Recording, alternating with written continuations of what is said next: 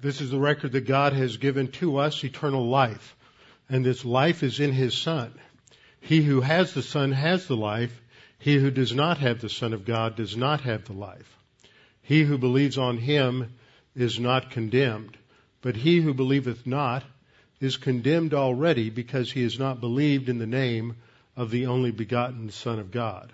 For there is no other name under heaven given among men whereby we must be saved. For by grace you have been saved through faith, and that not of yourselves.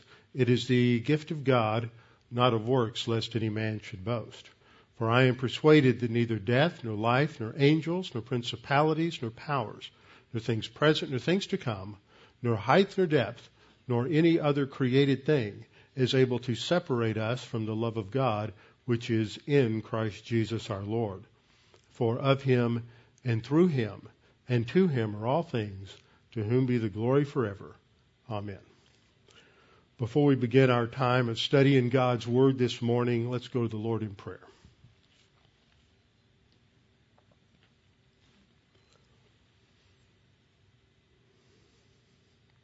Father, we are so grateful for your Word. For your Word is a lamp unto our feet and a light unto our path.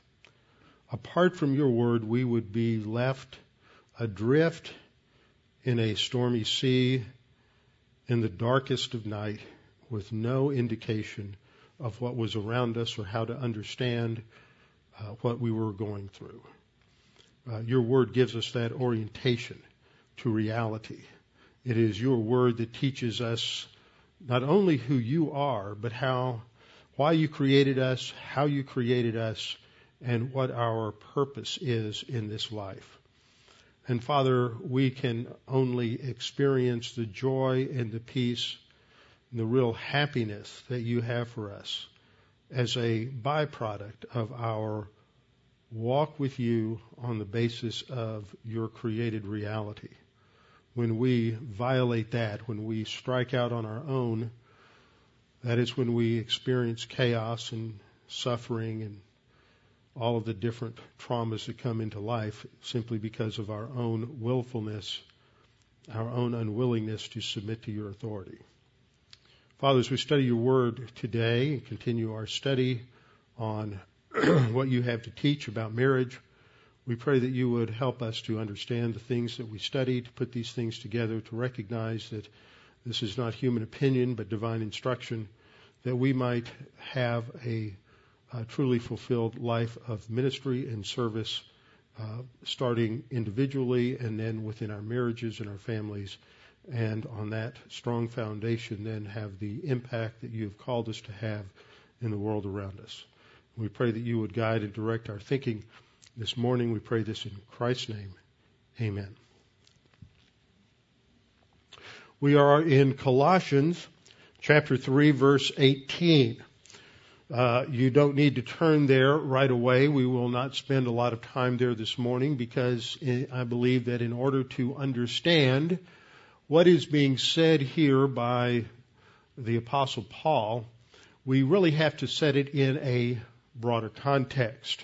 And that context isn't simply the context of the epistle to the Colossians or even the context of what Paul has written, because when it comes to what Paul says about marriage, there are, as the Apostle Peter stated in 2 Peter, there are things that are very difficult for contemporary Americans and many contemporary Christians to comprehend, because it runs so counter to the message of our culture.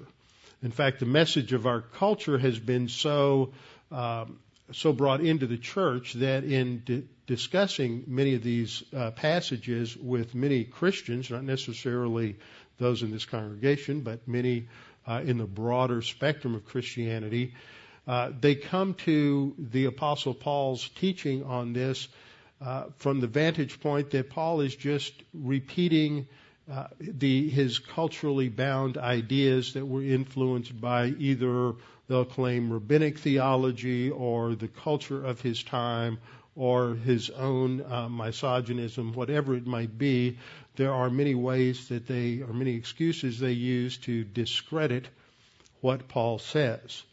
The reality is that what Paul says about marriage, about the roles and responsibilities of men and husbands and fathers, and women and wives and mothers, is not anything new. It is part of the broad context of what God has revealed beginning in Genesis chapter 1. And so I believe it's important for us to understand what God's original intent was in creating human beings as male and female, and what that implies.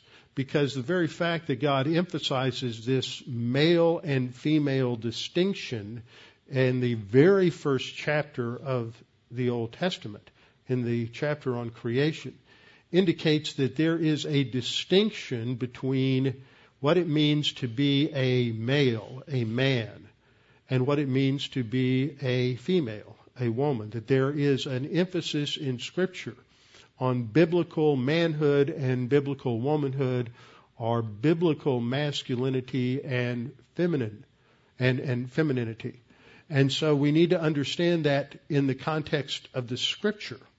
Now, the unfortunate thing is that there are certain cultural ideas that have been picked up through the last 1,000, 2,000 years, that have been picked up from the culture, not from the Scripture, that have been assimilated to certain biblical teaching.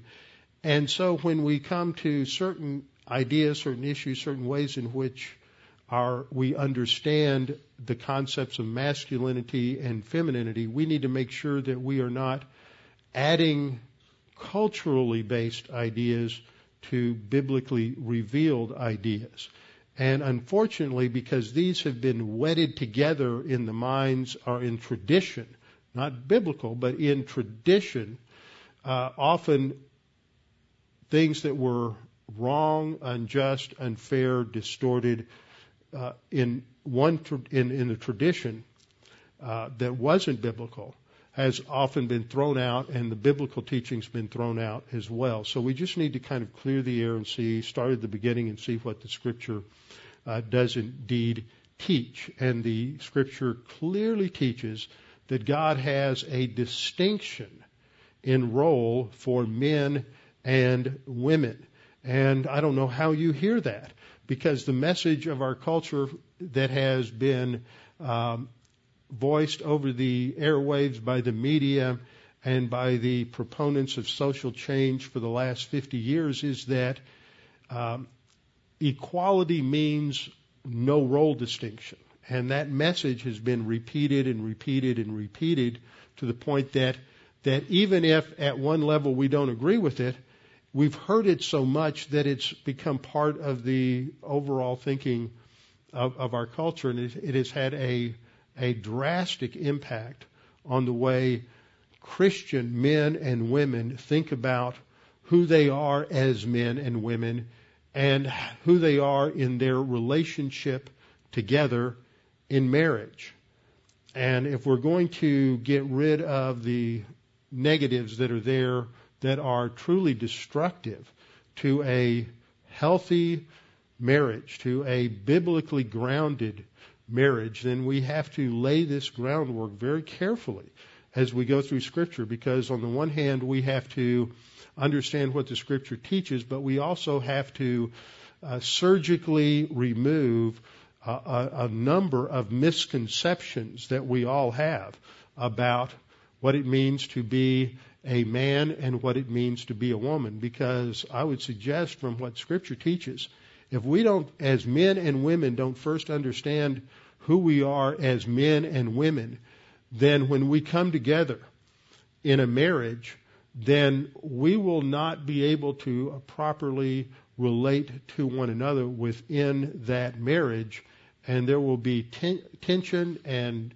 conflict and difficulty within that marriage.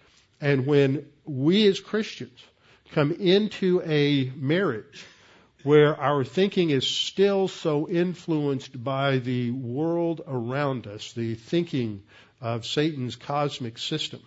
And we bring that with us, and we all do that. We bring a certain amount of that carnal, cosmic baggage with us into any relationship, any marriage, that to the degree that we do not face it, deal with it, and remove it, we're going to continue to experience the kind of conflicts and problems that we have. It's interesting that if you look back over the last 50 years, as we've had the rise of the feminist movement, the women's liberation movement, with all of the emphasis that has been there, in some cases justified, in other cases not justified, on women realizing their appropriate equality with men in society, something else has increased. And that which has also increased has been an increase in abuse. Not that abuse didn't exist before that. I'm not saying that. But there has been a tremendous increase in abuse, physical abuse, emotional abuse, sexual abuse. There has been a radically increasing rate of divorce. Inside and outside the church, studies indicate today that the divorce rate among Christians is no different from the divorce rate among those who are outside the church.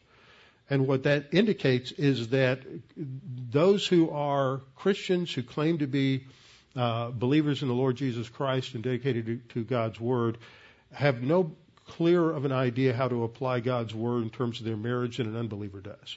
And they use this and operate on the same principle and ideas within their marriage that unbelievers do, which means that we have marriages based on cosmic thinking rather than the clear teaching of Scripture. And one of these issues that we come to is this whole issue that underlies everything that Paul says. And we're going to look at some different passages in the coming weeks. The passage I read this morning in Ephesians 5:18 down through 6:4 is an expansion on the verses that we have in Colossians 3:18 and following. But the underlying focus there, the underlying doctrine, is the doctrine of authority. And authority must always be understood in relation to humility, and it must be understood in relation to leadership. And whenever we talk about this idea of authority, we also have to talk about the way authority has been corrupted by the entrance of sin into the world. And so this is why we go back to Genesis chapter 1 to understand this. Last time I made the point that the purpose of marriage is not so you can be happy. That runs counter to a lot of modern thinking. We think, I need to be married so that I can be happy. Like everything else in the Christian life, happiness and joy is a byproduct of our consistent walk with God. It is not the goal. The goal is to glorify God. And when we glorify God, we can have tremendous joy in our life no matter what the external circumstances might be. Whether we are like Shadrach, Meshach, and Abednego and being dragged into a fiery furnace, whether we are like a Daniel who is being thrown into a lion's den, or whether we are living in a culture that honors and respects Christianity, the joy and the peace and the tranquility that a believer experiences is the same, because it's not related to those circumstances. It's related to the walk with the Lord. And so foundational to having a truly biblical marriage and experiencing what God would have us to experience in the context of a marriage ultimately comes down to the spiritual life of each individual within that marriage. It is often said, and it is true, that it takes two people to make a marriage work. It only takes one person to make a marriage not work. And that is true in many different areas of life. One person operating in selfishness and self-absorption, giving rein to, not giving rein to their sin nature, but being undisciplined in relation to their own self-centeredness, is all it takes to destroy a marriage. Whenever we come together in a marriage as a man and a woman in post-Genesis 3 the fallen world, we always have to deal with the fact that there are two sin natures that now have to live together. And the battle cry of everyone's sin nature is me first, not you. And when you live in that kind of an environment, there are always going to be conflicts.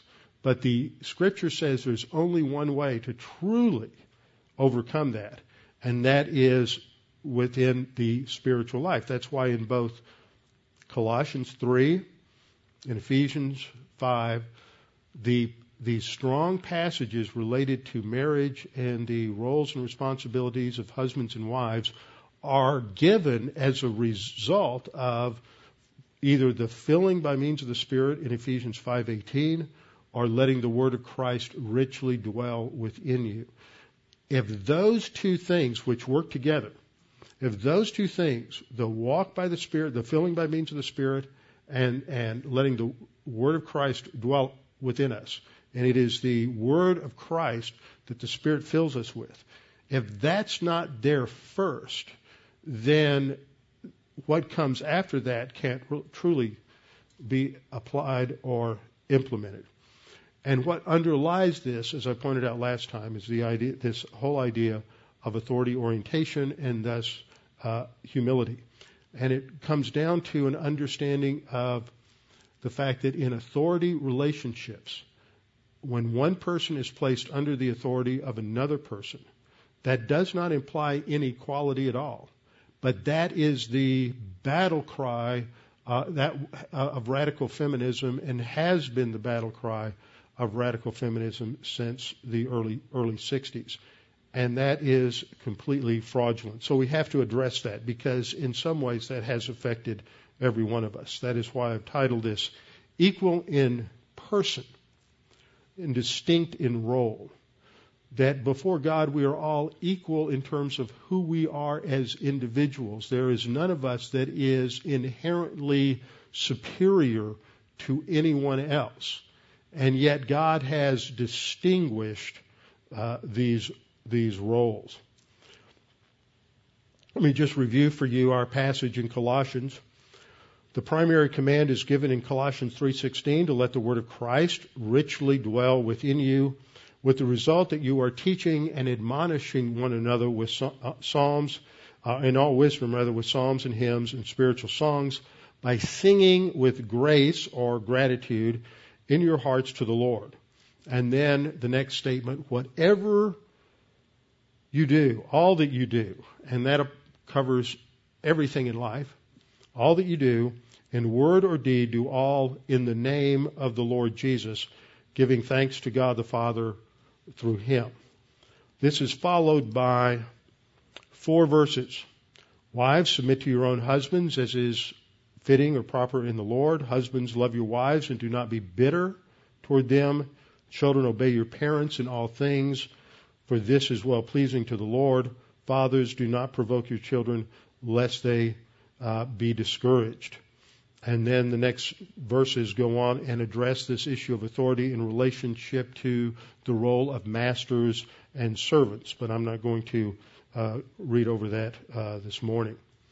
So I pointed out in the introduction last time, marriage is in a crisis in Western civilization. It's in the crisis of the rest of the world as well. But the rest of the world does not have the foundation of Christianity. Now, the rest of the world, those civilizations that are grounded upon non-Christian religions, whether it's the Hinduism in India, Buddhism, Confucianism, whatever, now atheistic communism in China, or animism, spiritism, idolatry, or whatever the mix is in Africa, there's a recognition in all cultures of the institution of marriage. Marriage is not something that, I'm not saying that marriage is something that was started in all cultures. It's not a product of evolution, the Scripture says, but that this is an institution God created, ordained, established from the very beginning of creation, before there was any sin in the world. So therefore, marriage was not created for the purpose of dealing with sin problems. We've studied the divine institutions in the past. So there are 5 divine institutions. A divine institution may not be a term familiar to many of you, but it is simply an institution, something God established. These are social laws, as you might have it, that God built into the framework of His creation. Not just physical laws like the law of gravity or the laws of thermodynamics or other physical laws, but these are laws that are built into the social fabric of the human race. And when we think about that, we do so because we recognize that, as I pointed out last time in looking at Genesis 1:26 to 28, God created us in His image and in His likeness.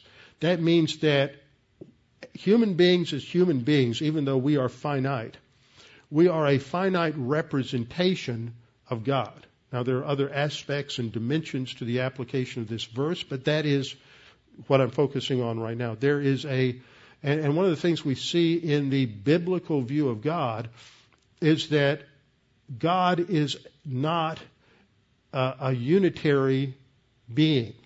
By that I mean He is not a singular unity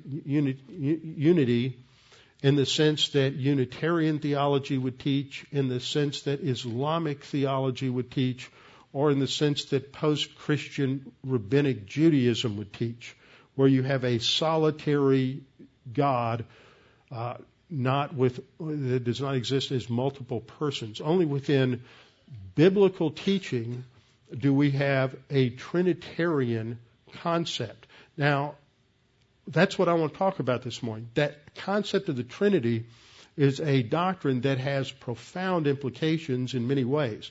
And I would suggest that most of us have not heard too many messages on the Trinity, especially in terms of its implications, especially if your background relates to many mainstream Christian denominations.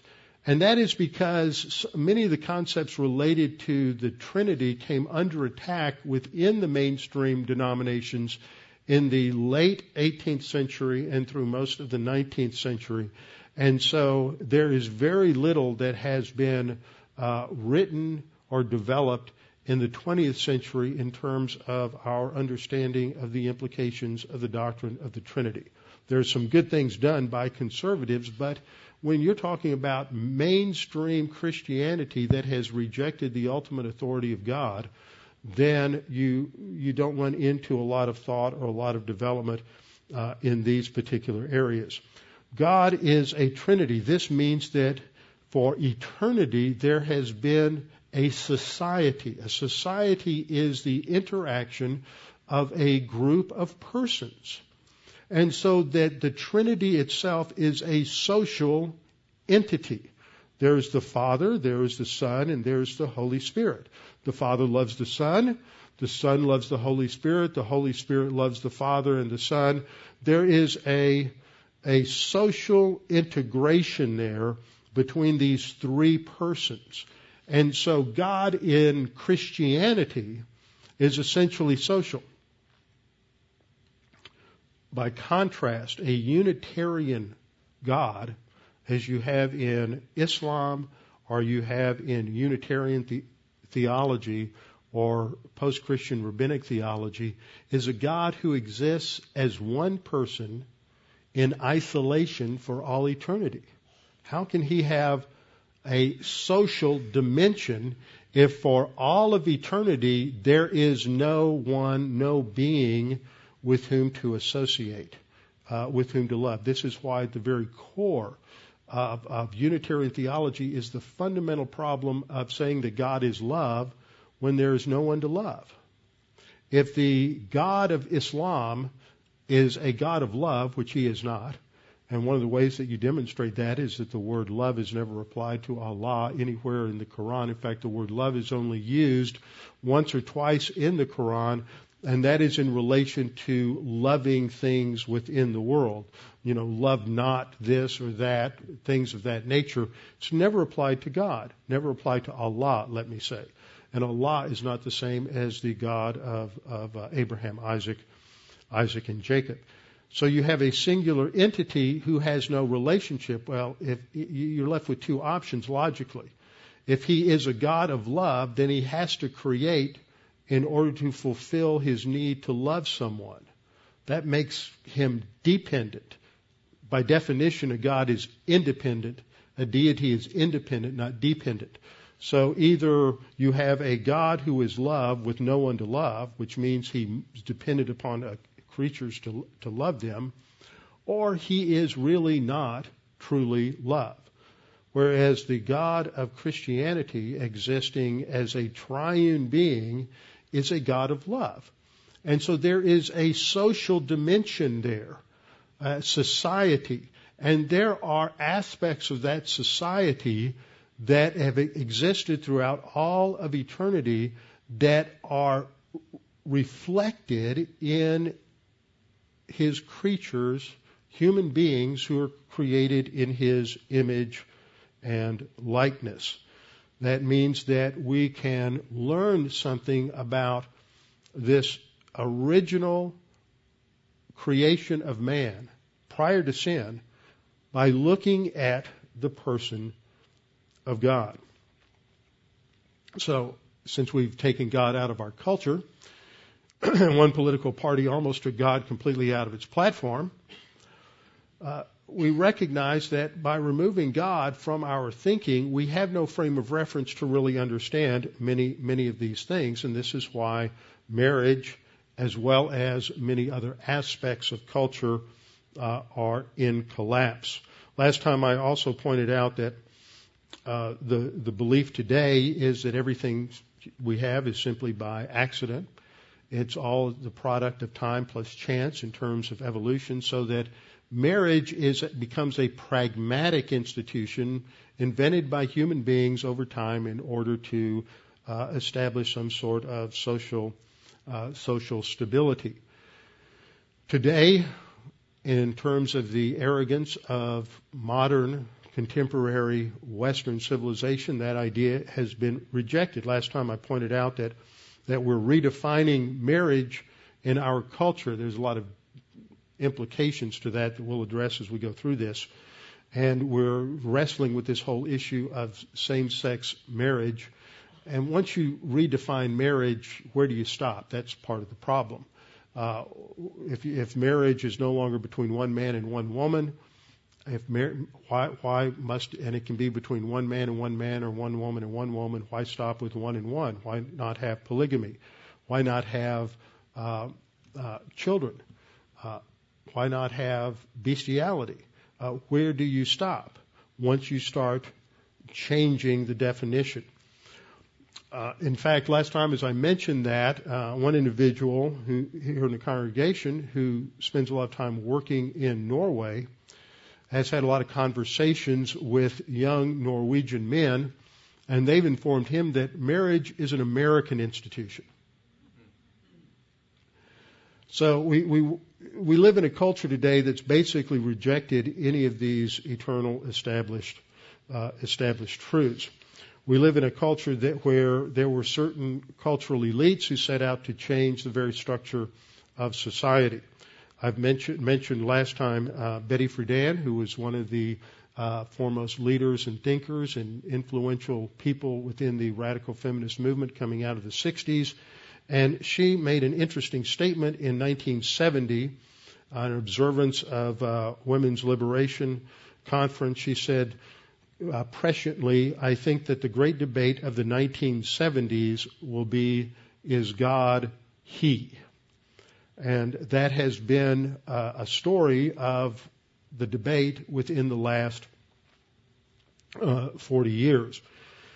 We have seen Bible translations come out that have adopted a gender-neutral view. Some have words where they change the pronouns around, or they have he/she, or they refer to God as a she. We have to come to understand some of the implications of these things, because if man is created in the image of God, we have to understand the nature of God. The nature of God. And the fundamental aspect of God as presented in Scripture is that God is not like His creatures. We may be in the image of God, but God is not in the image of man. God is the creator. We are creatures. There is a radical distinction between human beings and God.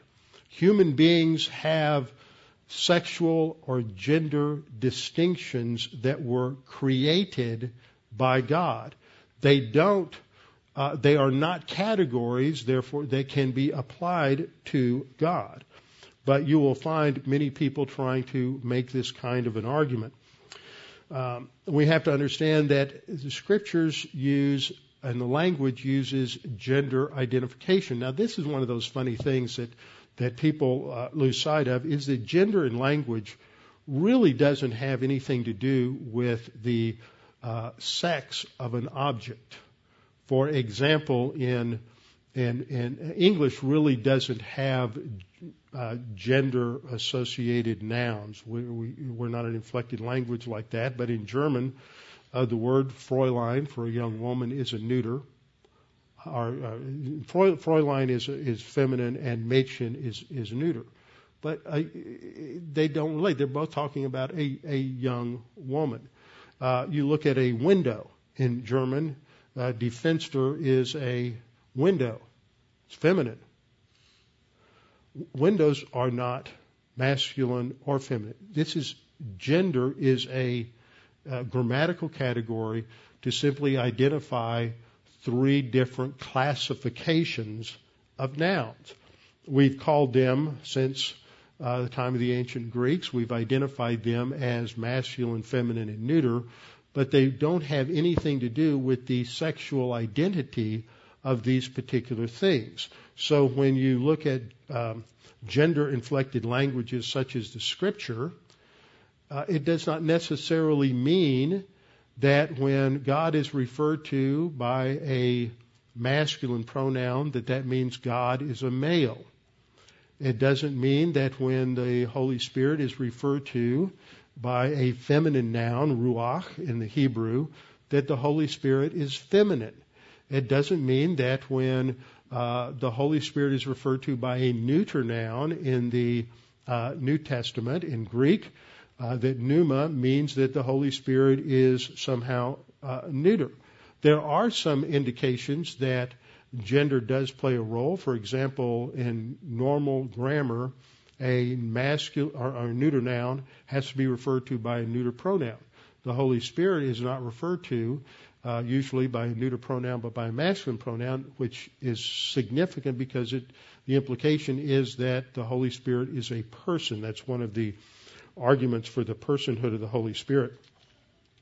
But you have a lot of different aspects of masculinity as well as femininity applied to God. But God is never identified as a man or as a woman. He is God.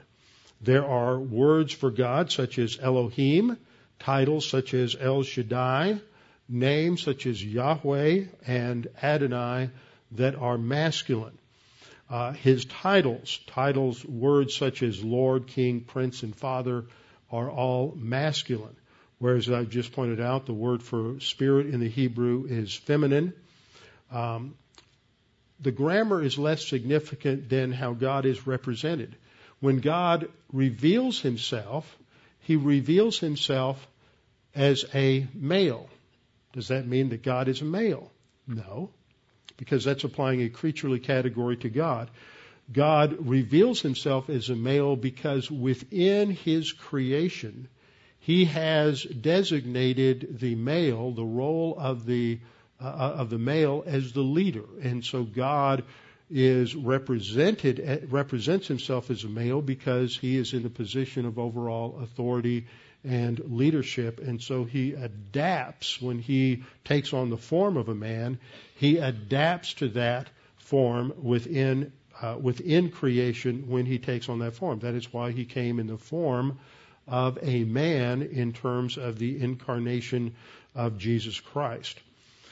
You will often hear people who are trying to prove the femininity of God, emphasizing certain illustrations in Scripture, such as the Spirit hovering over the earth. The earth was in darkness and without form and void in Genesis 1:2, and the Spirit hovered over the earth. The verb there for hovering is a word of a mother hen wrapping her wings around her eggs for protection. It's using the illustration of the actions of a mother, but it is not claiming that the Holy Spirit is a mother.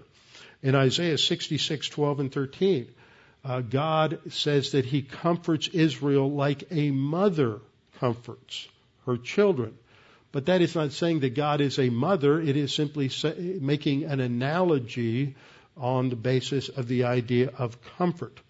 In Isaiah 46:3-4, God says that it refers to God giving birth to His people.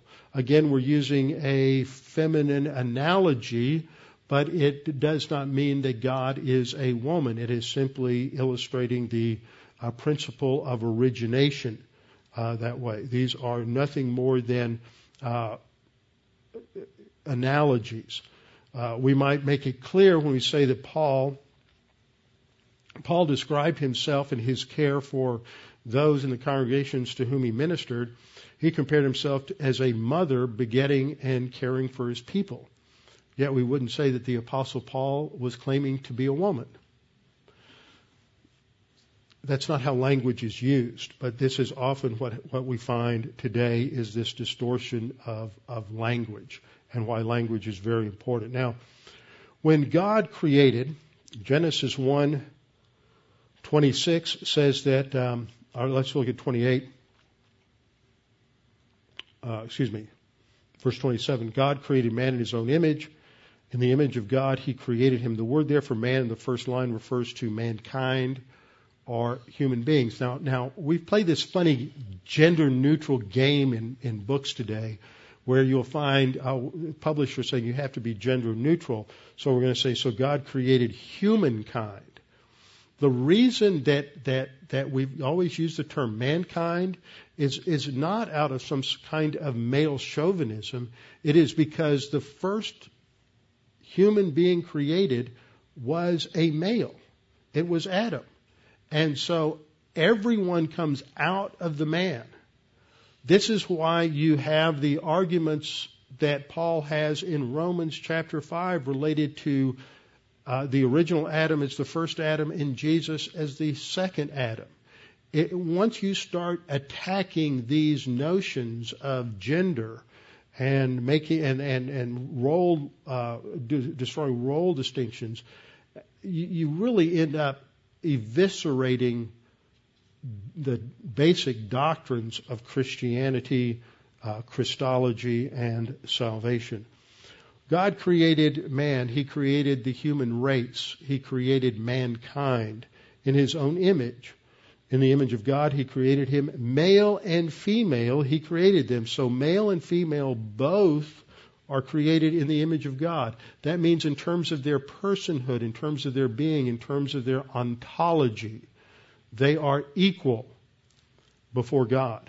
There is not one that is more or superior to the other. And they're given a single task: be fruitful and multiply. God said to them, fill the earth and subdue it, have dominion over the fish of the sea, over the birds of the air, and over every living thing that moves upon the earth. So there's a joint task. But in Genesis chapter 2, we see this develop in a little more detail. First, God created Adam. He created him from the dust, the soil, the chemicals of the soil. And then from his side, He creates Isha, the woman. And He creates her from Adam to show this unity of being. They are of one substance. The woman comes out from the side of the man. There is a unity there, but it also emphasizes the role distinction of the woman. As I pointed out last time, the woman is created to be a helper to the man. In modern feminist thinking, the role of being a helper indicates slavery, lesser significance. The idea of subordination indicates that you are not as important or significant. A helper, a servant, an assistant is someone who is of lesser significance and importance than the person they are helping. That is not a biblical idea. Jesus came to serve. He is the God of the universe, and one of the primary pictures we have of Jesus in the New Testament is that he is a servant. Leadership is presented in the New Testament as primarily a concept of being a servant to others. So this is emphasized. God himself is the only other being who is consistently referred to as a servant, as a helper. There's a theological implication. If you say to be a helper, an assistant, is somehow of lesser significance, then you have just blasphemed the essence and character of God. So you see, one thing I'm pointing out here is that embedded within the very thinking of the feminist movement and this concept of role identification and equality and the idea that subordination is somehow means less equal is a concept that, if applied to God, is of the greatest blasphemy one can commit. It is essentially a theological error and heresy because of its underlying assumption. But you don't get people, nobody ever talks about those things. It's too heavy. I don't see a lot of people coming to church on a Sunday morning where you're going to be taught the Word and how to think like this. Scripture teaches that God is one, that there's this multiplicity of personhood in God. And this is important for us to understand. In Deuteronomy 6:4, Israel is given this Shema. By the way, tonight is Erev Rosh Hashanah, which is the New Year. The greeting for a Jewish person is Shana Tova. And this is the beginning of the New Year, the beginning of the High Holy Days, which conclude with Yom Kippur, which is a week from Tuesday night, that evening, and on Wednesday, ending at sundown a week from Wednesday. Hear, O Israel, Shema, O Israel, Adonai Eloheinu, Adonai Echad. That last word, Echad, has been understood in rabbinical thought for centuries and has been interpreted in a way that's hostile to Christianity to mean a singularity. And yet it's very simple to show that Scripture demonstrates that's not the core meaning. In Genesis chapter 2, at the end of Genesis 2, God said it's good for a man to leave father and mother, and the two are to cleave together as one flesh, echad. It is two in one. There's a recognition of multiplicity within the unity. In fact, the context of Deuteronomy 6:4 makes it very clear that what is being emphasized here is not the singularity of God, but that God is exclusively and only God. It is in contrast to and contextually to the idolatry of those nations around him. We see a similar use in 1 Chronicles 29:1. Same word is used here. Furthermore, King David said to all the assembly, "My son Solomon, whom alone God has chosen." See, it is showing a distinction there between Solomon and everybody else. It's the same word. So that the word there that we find in Deuteronomy 6:4 is a word that emphasizes the exclusivity of God. He alone is God. It's not talking about his singularity. The Old Testament clearly teaches that there's multiplicity within the Godhead. For example, Isaiah 48:12 and following. Now, there are many passages that I can go to demonstrate this. I just wanted to go to one this morning. God is speaking. And in Isaiah 48:12, he says, "Listen to me, O Jacob, and Israel my called. I am he, I am the first, I am also the last." So the person who is speaking here is clearly Adonai, Yahweh, the God of Abraham, Isaac, and Jacob. Verse 13, "Indeed, my hand has laid the foundation of the earth, and my right hand has stretched out the heavens. When I call to them, they stand up together." Who's the speaker? It's God. Verse 14, all of you, assemble yourselves and hear. Who among them has declared these things? The Lord loves him. He shall do his pleasure on Babylon, and his arm shall be against the Chaldeans. Even I have spoken. Yes, I have called him. I have brought him, and his way will prosper. God is still speaking here, and he is speaking of his servant. And verse 16 we read, come near to me, hear this. I have not spoken in secret from the beginning. From the time that it was, I was there. God is speaking there. And he says, and now, and here there's a change in person from the one who is speaking up through verse 14 to another. It's a subtle shift in verse 15. I have spoken. Yes, I have called him. I brought him, and his way will prosper. And this new personage is speaking, verse 16, and says, come near to me and hear this. I've not spoken in secret from the beginning, from the time that it was. I was there, and now the Lord God, that's God the Father, and his Spirit, that's a distinct personage, that's the Holy Spirit, have sent me. And who is the one who is sent from the Father? That is the Son. So here you have three distinct personages, divine personages, mentioned in Isaiah 48:16.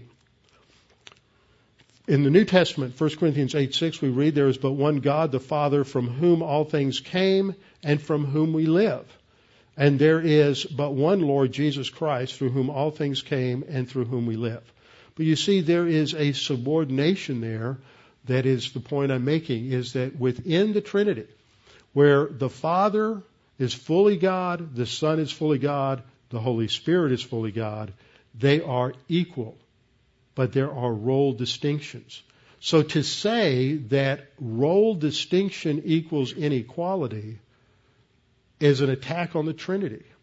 And you may not have recognized that before, but more astute theologians have. In fact, I learned of one evangelical denomination, large evangelical denomination, that in the mid-90s changed their doctrinal statement related to their view of Christ and took the subordination of Christ, which has been held by every denomination, every viewpoint, everyone since the 4th century, early 5th century, early 4th century, 325 at the Council of Nicaea, that the Son is equal to the Father but subordinate to him in authority, that every theologian, just about, up until just the late 20th century, has recognized the subordination of the Son to the Father, but that he's equal in identity. Doesn't matter whether you're Roman Catholic or Protestant, whether you're Calvinist or Arminian, charismatic, non-charismatic, dispensational, non-dispensational, it doesn't matter. Almost every theology, the ones that didn't were considered heretics. Almost every theology written up until the late 20th century understood this. But you had a couple of different denominations in the 1990s take subordination out of their doctrinal beliefs because this would mean that this would imply that women somehow were to be under the authority of men. They understood that implication. Jesus Christ is eternally the Son of God. The term Son and the term Father are utilitarian terms that God chose to describe their relationship so that we would understand a role distinction and an authority distinction. But yet the Father and the Son are identical in essence. John 3:16, God so loved the world that he gave his only begotten Son, that whoever believes in him should not perish but have everlasting life. For God did not send his Son into the world to condemn. See, the Father sent the Son. Galatians 4:4. God sent his Son. There's an authority relationship there. There's also an implied delegated authority in terms of creation. John 1:3 and Colossians 1:16. But even within that subordination, there's a recognition of specific authority distinctions that go along with it, but not a denial of equality. Colossians 1:18 says that he, referring to Jesus, is the head of the body, the church, who is the beginning, the firstborn from the dead, that in all things he may have the preeminence. This same terminology is used in 1 Corinthians 11:3. But I want you to know that the head of every man is Christ, the head of woman is man, and the head of Christ is God. Now, a number of years ago, my friend Wayne House, who is a former president of the Evangelical Theological Society, been a professor of theology at a number of schools, written I don't know how many books. When I first met Wayne, when he was about 35 years old, he had probably written 20 books at that point, and since then he's written probably 3 times that many. Is also a lawyer and was debating a well-known Christian feminist, evangelical feminist, at a Presbyterian school in Washington State. And she tried to make the claim that headship simply referred to origination. And Wayne reaches in his computers had just come out at that time, and he reached in his briefcase and pulled out a ream of paper and said, I have a printout of every use of the Greek word kephale in ancient Greek literature. Would you please give me one example of where kephale ever means origin in this kind of a context? Of course, she couldn't do it for 2 reasons. Number 1, it doesn't exist, and number 2, she didn't know Greek. It is clear that this term refers to authority, not to origination, that God has an authority structure. Any relationship, any society, any group of people has to have some sort of organization, some sort of structure, and some sort of purpose. Somebody's the designated leader, and somebody's the designated doers and followers. How that is manifested is the issue, not the existence of that authority structure. Jesus clearly indicated he was under the authority of the Father. John 5:19, he said the Son can do nothing of himself, but what he sees the Father do. He's under the authority of the Father, but yet in John 10:30 he says, I and the Father are one. Now, we have the existence of God.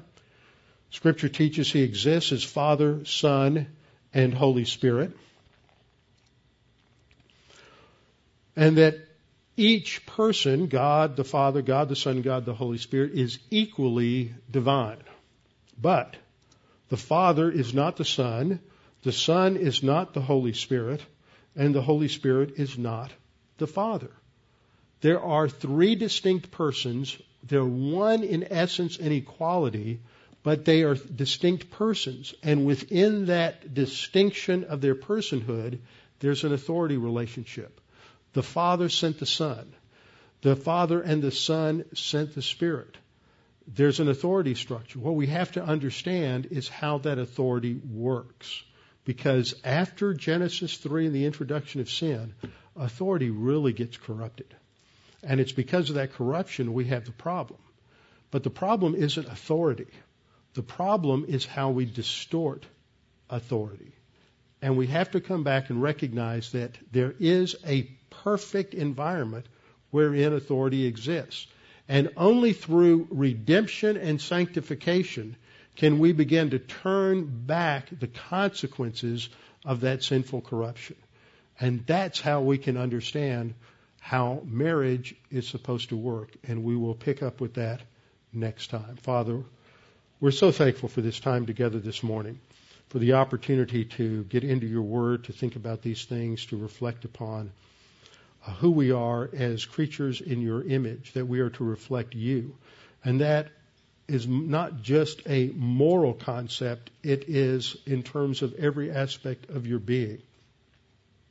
And this certainly impacts our relationships with one another in many different dimensions, but especially in the realm of marriage. This is very difficult for many people at different times because we run into conflicts because of what we want versus what somebody else wants.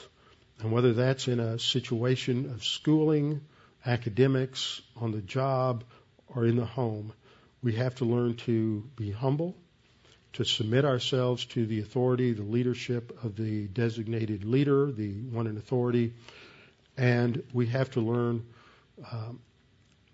how we are to deal with our own sinfulness and our own self-centeredness. That can only happen first and foremost through salvation. We have to become a new creature in Christ, and that only occurs by putting our faith in Jesus Christ. He is the one who was sent to die on the cross for our sins, and only by having that payment applied to us individually through faith can we become a new creature in Christ and see the foundation for the change that comes only through spiritual growth. Father, I pray that there's anyone here this morning that's never trusted in Christ as Savior, never come to understand the grace dimension of the gospel, that you have done it all and we simply accept it, we simply believe it, and on that basis we have eternal life. Scripture says, believe on the Lord Jesus Christ and you will be saved. Nothing else matters. It's what are you trusting in for salvation? The instant we trust in Christ, everything changes. Father, we pray that if there's anyone here this morning who has never trusted in Christ as Savior, they would take this opportunity to do so. Father, we pray for the rest of us who are believers that we might be challenged in our thinking by what we've studied today, and that we might determine that we want to have marriages and families that honor and glorify you. And that begins with the overhaul of understanding who we are as individuals, an overhaul of our spiritual life, and in turn an overhaul of how we relate to one another within the home. And this can only be done as we walk by the Spirit and not by the flesh. We pray this in Christ's name. Amen.